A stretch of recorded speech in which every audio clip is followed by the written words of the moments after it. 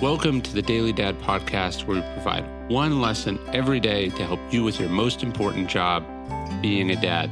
These are lessons inspired by ancient philosophy, by practical wisdom, and insights from dads all over the world.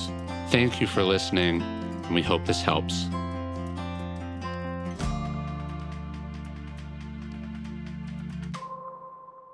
We can choose our parents. We were given two parents, or maybe one, or maybe more.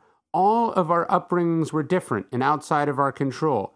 We didn't decide who our mom was or who our dad was, if they got divorced, if they were present, if our step-parents were a blessing or a nightmare. But what we do control, as Seneca said, is whose children we decide to be. We decide whose model they'll follow. We decide what tradition to carry forward and which to reject, which lineage to inherit.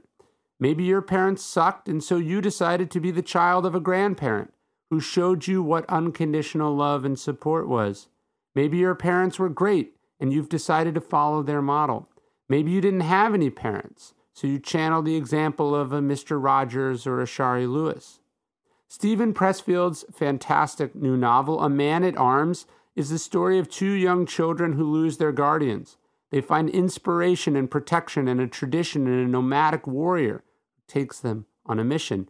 As Pressfield has one of the characters say, if the child indeed can identify no father of blood, it seems to me that heaven will take scant offense if she chooses now one of her own.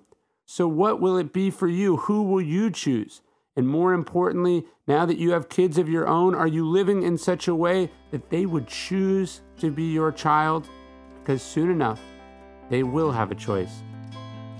And do check out Stephen Pressfield's book, A Man at Arms. It's great. All of his stuff is great. If you haven't read Gates of Fire, it's also really incredible. I love Stephen Pressfield's stuff. Check it out. And you can also listen to my podcast interview with him as well.